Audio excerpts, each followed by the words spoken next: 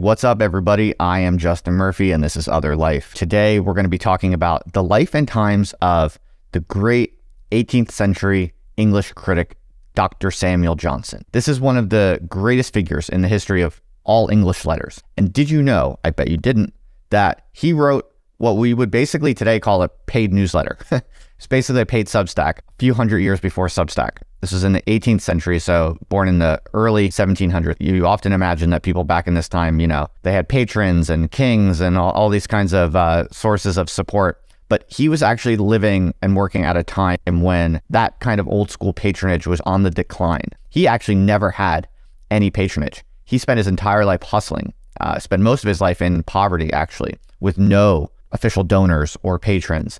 And he basically had to be creative with how he earned money as a reader, a writer, a thinker, and so on. So I was just blown away by this, and I wanted to share it with you all. I want to kind of tell this story because I think a lot of people don't know about it, and I think there are a lot of useful lessons here. He was extremely free and independent, and to me, that's what makes him most interesting. He would, as I said, become one of the most influential English critics ever. He didn't have any form of institutional independence. He was a truly self-made writer, a self-reliant kind of independent hustler. Hey everybody, this is just a quick interruption to invite you to the new Other Life community. We are now really moving in the direction of a network state.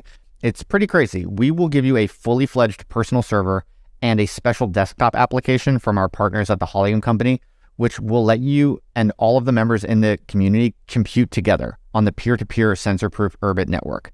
It's still early, but it's insanely cool. If you're into the Other Life ethos, like if you're a writer or a software developer or whatever, if you're all about freedom and self-reliance outside of institutions, then we want to meet you. The community is now totally free to join.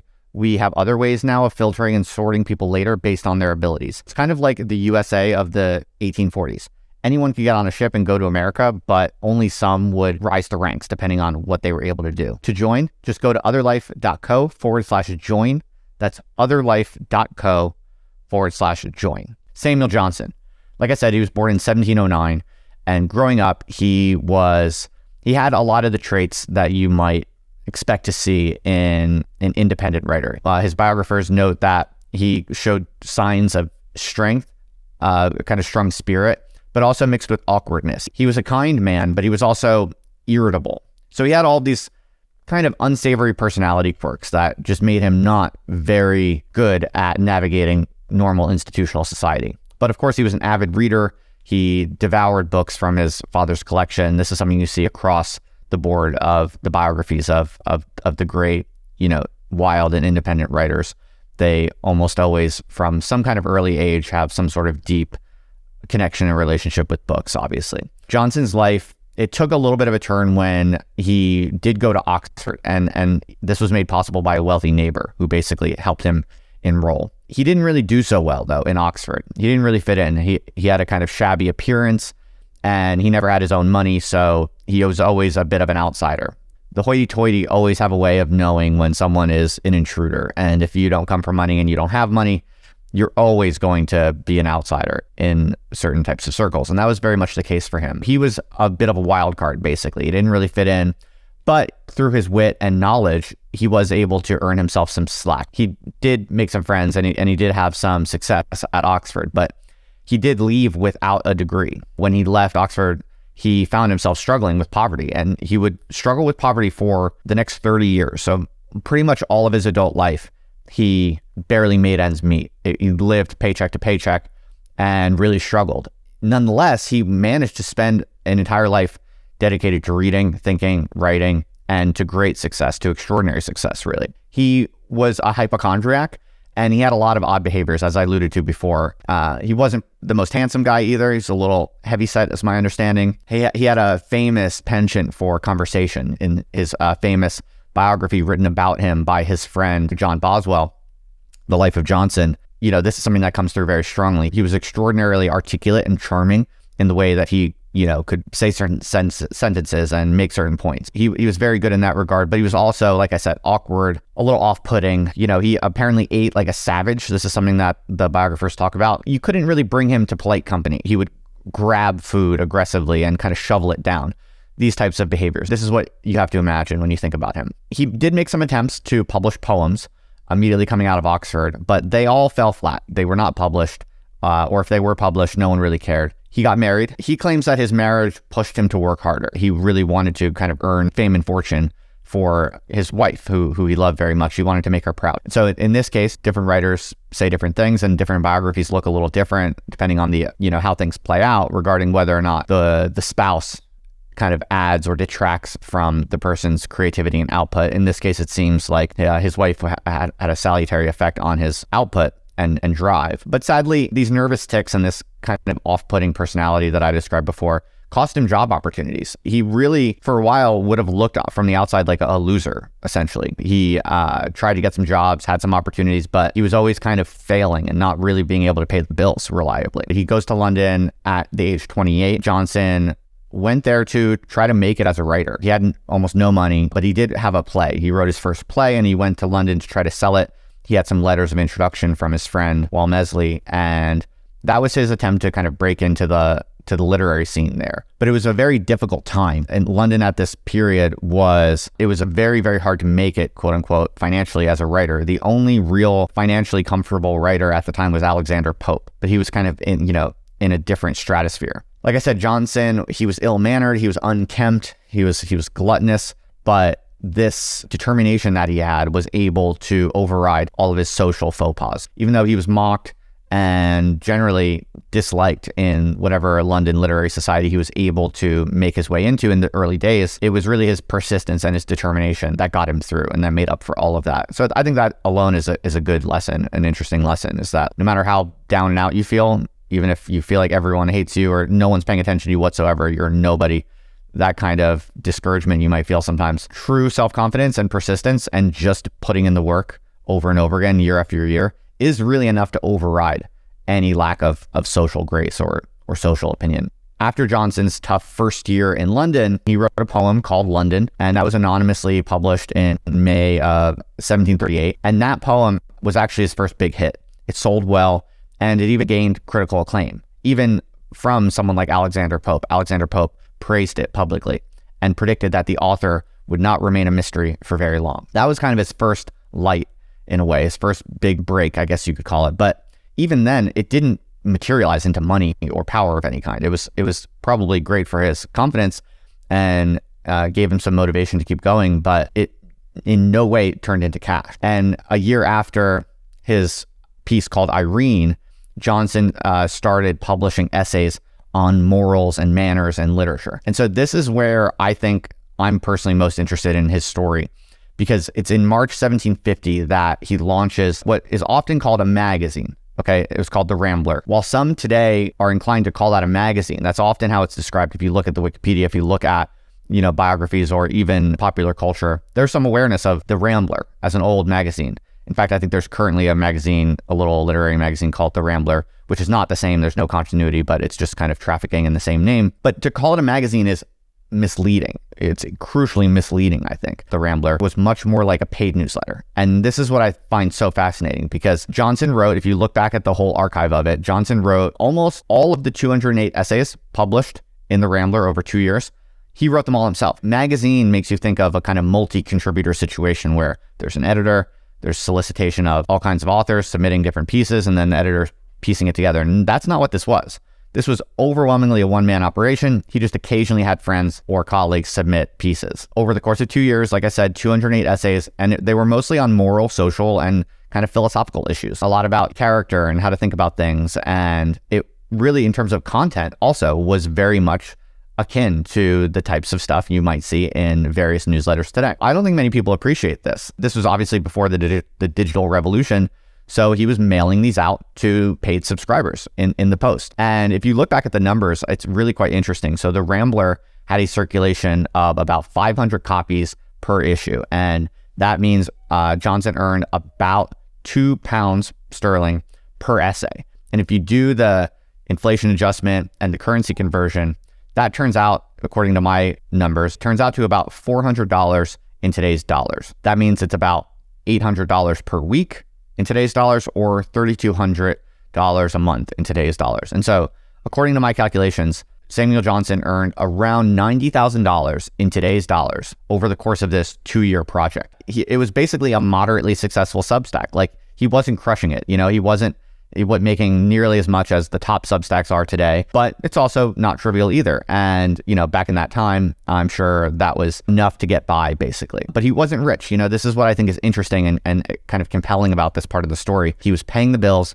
because he was a hustler, and he did what he had to do to make money with his vocation, his call to being a writer, to being a thinker and a writer. But he wasn't necessarily wealthy, and he just had to kind of be creative, innovative, and use logic and hard work and hustle to figure out what would be a system that could pay the bills and that would require him to do the types of work that he believes in. And if you go back and look at the Rambler, you can find the whole archive online, of course. It's really cool stuff. It's really, really interesting, thoughtful stuff. It's fun. These are kind of short. They're basically blog posts. They're short pieces about interesting topics. It often has to do with cultivating character and a lot about reading and kind of literary criticism. And they're extremely erudite, kind of filled with Latin phrases and quotes and stuff like that. It's just sophisticated, thoughtful, but short, interesting, punchy aphorisms and short essays. Yeah, I think it's really cool that he, at a time when it was not particularly easy, pretty much did this all by himself. After that, and this is one of the projects he's most famous for, he put together at someone else's commission one of the first significant comprehensive English dictionaries in the modern sense. That's something that he worked on. So this guy, as you can kind of start to understand, was a true kind of literary infovore and master of the English language. There was this episode where a noble tried to kind of win Johnson's favor and courted Johnson as possibly entering into a kind of donor-patron relationship. And back then at this time, basically good writers who had some prestige and some fame. Like I said, Johnson was not rich at all. He was struggling to get by, more or less, but he was read by just the circle of people who matter. Though the circulation wasn't huge, it was a powerful circulation. And this is another really important lesson, I think, in his life, is that if you're a really thoughtful person and you do work that is really sophisticated and erudite, you're never going to have 100,000 active readers. For the most part, there's not going to be a massive popular base for that type of work, simply because that's the nature of doing particularly sophisticated work. Only a minority of people have what it takes to even understand what you're saying, let alone care about it or value it. That's something important to remember if you're a thinker or a writer and you're trying to do something a little bit more sophisticated or ambitious than the run-of-the-mill daily newsletter. You only really need to have a small number of elite actors reading your work and admiring it and paying attention to it for you to already be in the upper echelons, more or less, of the literary class, if you will. And this is a really good example, because the way things worked back then was he was respected by a relatively small number of elite men. And because of this, nobles just wanted to be associated with him. And then this is how patronage used to work. This was the implicit patronage model. This is something people don't really understand nowadays, is that it's a trade. If a rich person is giving you money because of your literary work, it's not purely a gift. It's a trade. That person wants to be associated with you because you're respected, because you're doing amazing work, and because your name has cultural capital. So it's an exchange of financial capital and cultural capital. When Johnson, has some success and has some recognition, but not a lot of money, that's when the nobles come out of the woodwork. And this one noble, Lord Chesterfield, basically wanted to be Johnson's patron, but Johnson said no. And the reason is interesting. The reason is because earlier in his life, Johnson did try to court patrons, and Lord Chesterfield was one of the patrons that he tried to court. So he did put effort into building a relationship with Chesterfield, but several years before, Chesterfield kind of ghosted him. Chesterfield showed some interest, but then didn't want to give anything. Johnson's pride was hurt by this. I think his ego was hurt by this, and rightfully so. I think a lot of great writers are kind of proud people at the end of the day. They are fierce and driven and independently minded. They have a kind of attitude where they often have a chip on their shoulder, and they're trying to kind of prove the world wrong. This is often the case, I think, with great spirits and great writers. So I think when Johnson tried to court Lord Chesterfield earlier in his life, and Chesterfield flirted with the idea but then ghosted, Johnson said, you know what, forget it. Forget this patron thing. I'm not going to live this kind of mentality. I'm not going to even bother with this way of thinking because it makes me feel small and kind of pathetic and submissive and obsequious. Only after Johnson gained some prestige and name recognition, Lord Chesterfield basically wants to become Johnson's patron, and Johnson now ghosts Lord Chesterfield. He gives him the cold shoulder, and I think that's really interesting and kind of cool, frankly. The dictionary was finally published without a dedication. Chesterfield was basically angling for him to be the dedication, and that's kind of one of the ways that the patron relationship worked back in the day. It was like, I'll give you money to support your work, but then you're going to publicly say, thank you, Lord Chesterfield, you made this possible. Johnson declined, and the dictionary was kind of pridefully published without a dedication at all. The preface actually kind of dunked on Chesterfield in a way, implicitly. It was a subtweet, if you will. The preface explained Johnson's hardships and how hard it was to get the thing done, how much he struggled with poverty, basically, through all the years of getting this epic project finished. And apparently even some of his haters claimed later to have shed tears when they read that preface. So it was his, kind of middle finger up at the world that never gave him anything, but he pursued, his work anyway, accomplished something great, and really took a victory lap to say, I don't need you all. I did it myself. Finally, in 1762, the government promised a pension of £300 a year. This was the government basically saying, you're a great figure in our culture. You've done amazing work. You should not have to struggle to survive anymore. So this was another common way that great writers back in the day would be able to live with a bit of dignity. The government would basically just give money to notable figures. It took him his entire life to get this little bit of guaranteed financial security. Though he did enjoy this bit of financial security at the end of his life, the point is he spent his entire life hustling, making his own money, making his own way to do the work that he believed in as much as possible full time. And he just had to be creative with how it earned him money. But once he gets this pension, that allows him to enjoy a more leisurely life. But it makes him lazy, actually. This is one of the reasons why actually, patronage and government support are really not always good things. You don't necessarily want them, even if, it would make your life a little less stressful. Because once he got this pension, he really didn't put out much work. He had promised an edition of Shakespeare to subscribers. This was another way you could make money, basically, back in the day, is you could do a specific work and offer it on subscription. That's what he did. He said, I'm gonna do this new edition of Shakespeare. He went around, sold subscriptions in advance so that he could do the work. Then he got this pension, and all of a sudden he had no energy to actually deliver the edition of Shakespeare, but he was on the hook for it because people paid for it. He starts getting some accusations in the public press. People are calling him a grifter. They didn't use that term, but it's very similar to what you see today, where it's like, if someone is making good money as a kind of independent creator, and there's any perception that they're being a little lazy or failing to deliver or behind schedule on things that people paid for, they get called a grifter or what have you. And it's the same exact thing back then, basically. There was this one guy in particular who published a long essay publicly about being angry at Johnson for pretty much scamming people. He was accused of scamming because he sold this subscription and took many years to deliver. It looked like at a certain point that maybe he would never deliver, and he was just a dishonest actor. Because he felt a lot of shame about that, and because he was called out, he was like, okay, I gotta deliver. And so he did get his act together, and he did eventually publish the Shakespeare that was promised. He published it in 1765, if I recall. In his final years, Johnson, he battled asthma and dropsy and other kind of medical conditions, and he generally refused his doctor's advice. I think this is another sort of common pattern among strong-willed, creative men. Who wants to listen to the doctor? Who wants to even go to the doctor? And if the doctor says you have to do X, Y, or Z to live, that's just kind of oppressive. And who wants to submit to that? I'd rather just die freely. He considered traveling to a warmer climate, but he didn't want to use his savings. He was so frugal and used to such a life of pinching pennies that he wouldn't even go to a warmer climate. All the country's most eminent physicians and surgeons offered to care for him for free, refusing payment.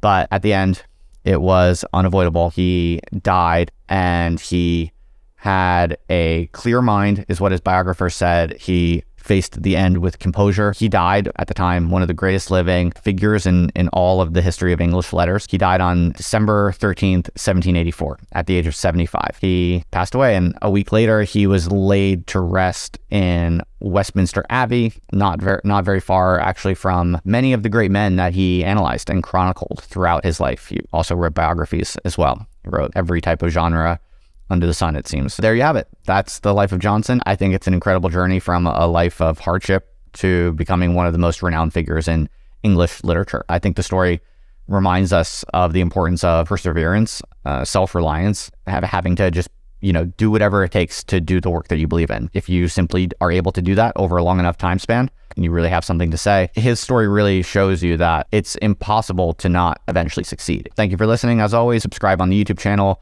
and or the podcast feed, however you prefer to follow along with these stories I like to tell sometimes. So thank you very much. I'm Justin Murphy. This is Other Life. I will see you next time.